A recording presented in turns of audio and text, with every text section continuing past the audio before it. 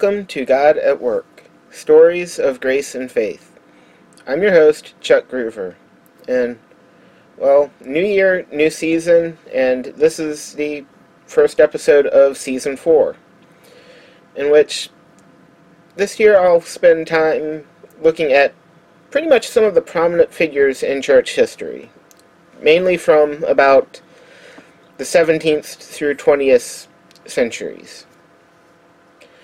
As I ended Season 3 with a look at Charles Wesley, I figured I would start out this season by looking at his more famous brother, John Wesley.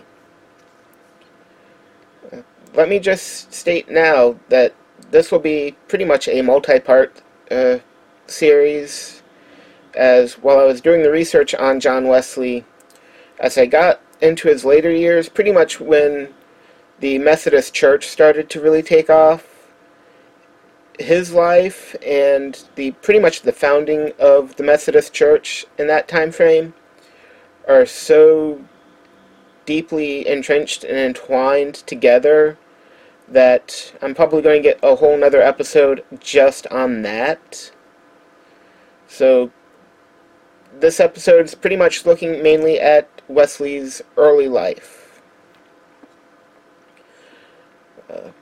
John Wesley was born on June 28th, 1703, in Epworth, which is about 23 miles northwest of Lincoln, and he was the 15th out of 19 children that Samuel and Susanna Wesley had, only 9 of which survived past infancy. Wesley's parents gave their children their early education where they were taught to read as soon as they could pretty much walk and talk. They are expected to become proficient in Latin and Greek and have basically major portions of the New Testament learned by heart. A practice that sadly many of us today don't really take into account is the memorization of Scripture.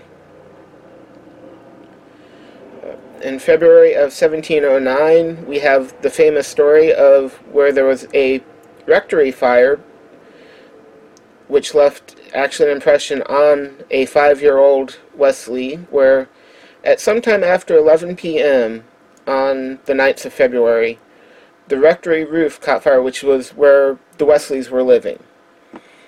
The Wesleys were aroused from their slumber by calls of fire, and all of them managed to escape the house, except for John, who was left stranded on the upper floor. It was through the intervention of some of the parishioners that he was lifted out of a window. John would often use the term, "a brand plucked out of the fire," quoting Zechariah 3:2 as a way to describe this event. In 1714, at the age of 11, John was sent to Charterhouse School in London, where he lived the studious, methodical, and religious life in which he was trained at home. Then in 1720, Wesley entered Christ Church, Oxford, where he graduated 4 years later and was ordained a deacon on the 25th of September, 1725, which were basically holy orders being a necessary step towards becoming a fellow and a tutor at the university. It was at this time that John took an interest in mysticism, as well as read Thomas A. Kempis and Jeremy Taylor. He also began to seek the religious truths that underlie the great revival of the 18th century. After reading William Law's Christian Perfection and A Serious Call to a Devout and Holy Life, John actually took a sublime view of the law of God, believing that in obedience he would find salvation. In March of 1726, Wesley was elected a Fellow of Lincoln College, Oxford.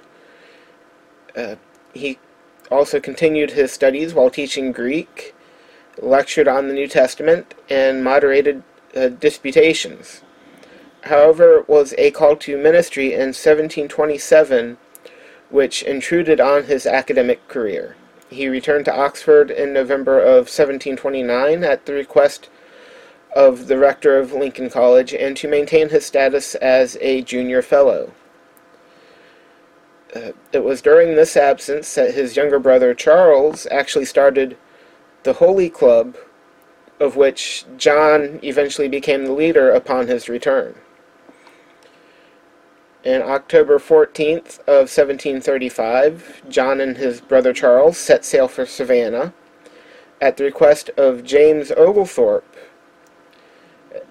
He wanted Wesley to be the minister of the newly formed Savannah Parish, and it was on this journey that the Wesleys became acquainted with the Moravian settlers, of which the deeply personal religion that they practice was a heavy influence on Wesley's theology of Methodism.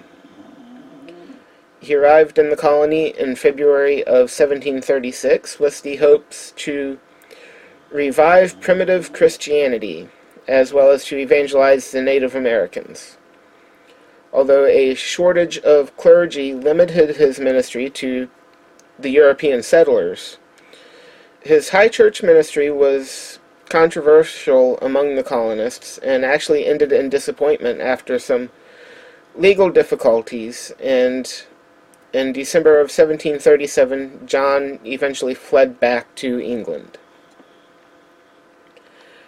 Depressed and beaten, it was at this point John actually turned to the Moravians, and it was at a Moravian meeting in Aldersgate Street on May 24th, 1738, that John had what has become known as the Aldersgate Experience, which revolutionized the character and method of his ministry, of which John actually stated this: "In the evening I went very unwillingly to a society in Aldersgate Street, where one was reading Luther's preface to the Epistle to the Romans. About 9:15, while he was describing the change which God works in the heart through faith in Christ, I felt my heart strangely warmed. I did trust in Christ alone for salvation, and an assurance was given me that he had taken away my sins, even mine, and saved me from the law of sin and death." A few weeks later, he preached a sermon on the doctrine of personal salvation by faith, followed by one on God's grace. Wesley allied himself with the Moravian Society in Fetter Lane, and even went to the Moravian headquarters in Germany to study. After his return to England, he met with other religious societies in London, but he did not preach often in 1738 due to many parish churches being closed to him.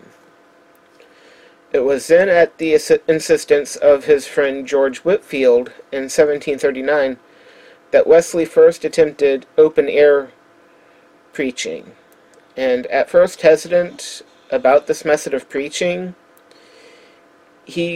once he recognized the success of reaching those less likely to enter into a church, he took opportunities to teach wherever an assembly could gather.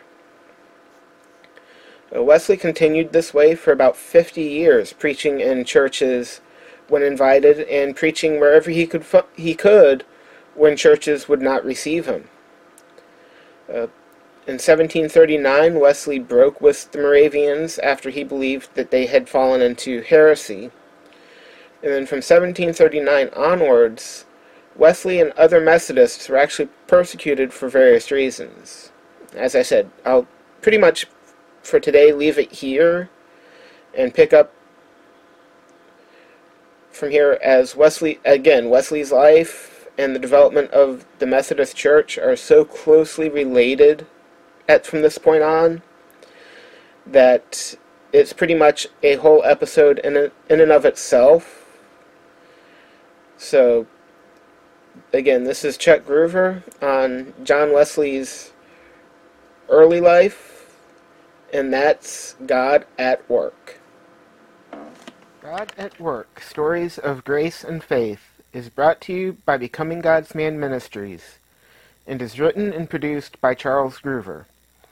If you have any questions, comments, or stories of how God has worked in your life that you would like to share, you can contact us at stories@godatworkpodcast.com or by leaving a voicemail or texting 727-315-0830. If you would like to support God at Work or Becoming God's Man Ministries, you can find out how by going to either godatworkpodcast.com or becominggodsman.com. Opening theme is Fine Line, and closing theme is Airline, both by Geographer and obtained from the YouTube audio library. And as always, thank you for listening.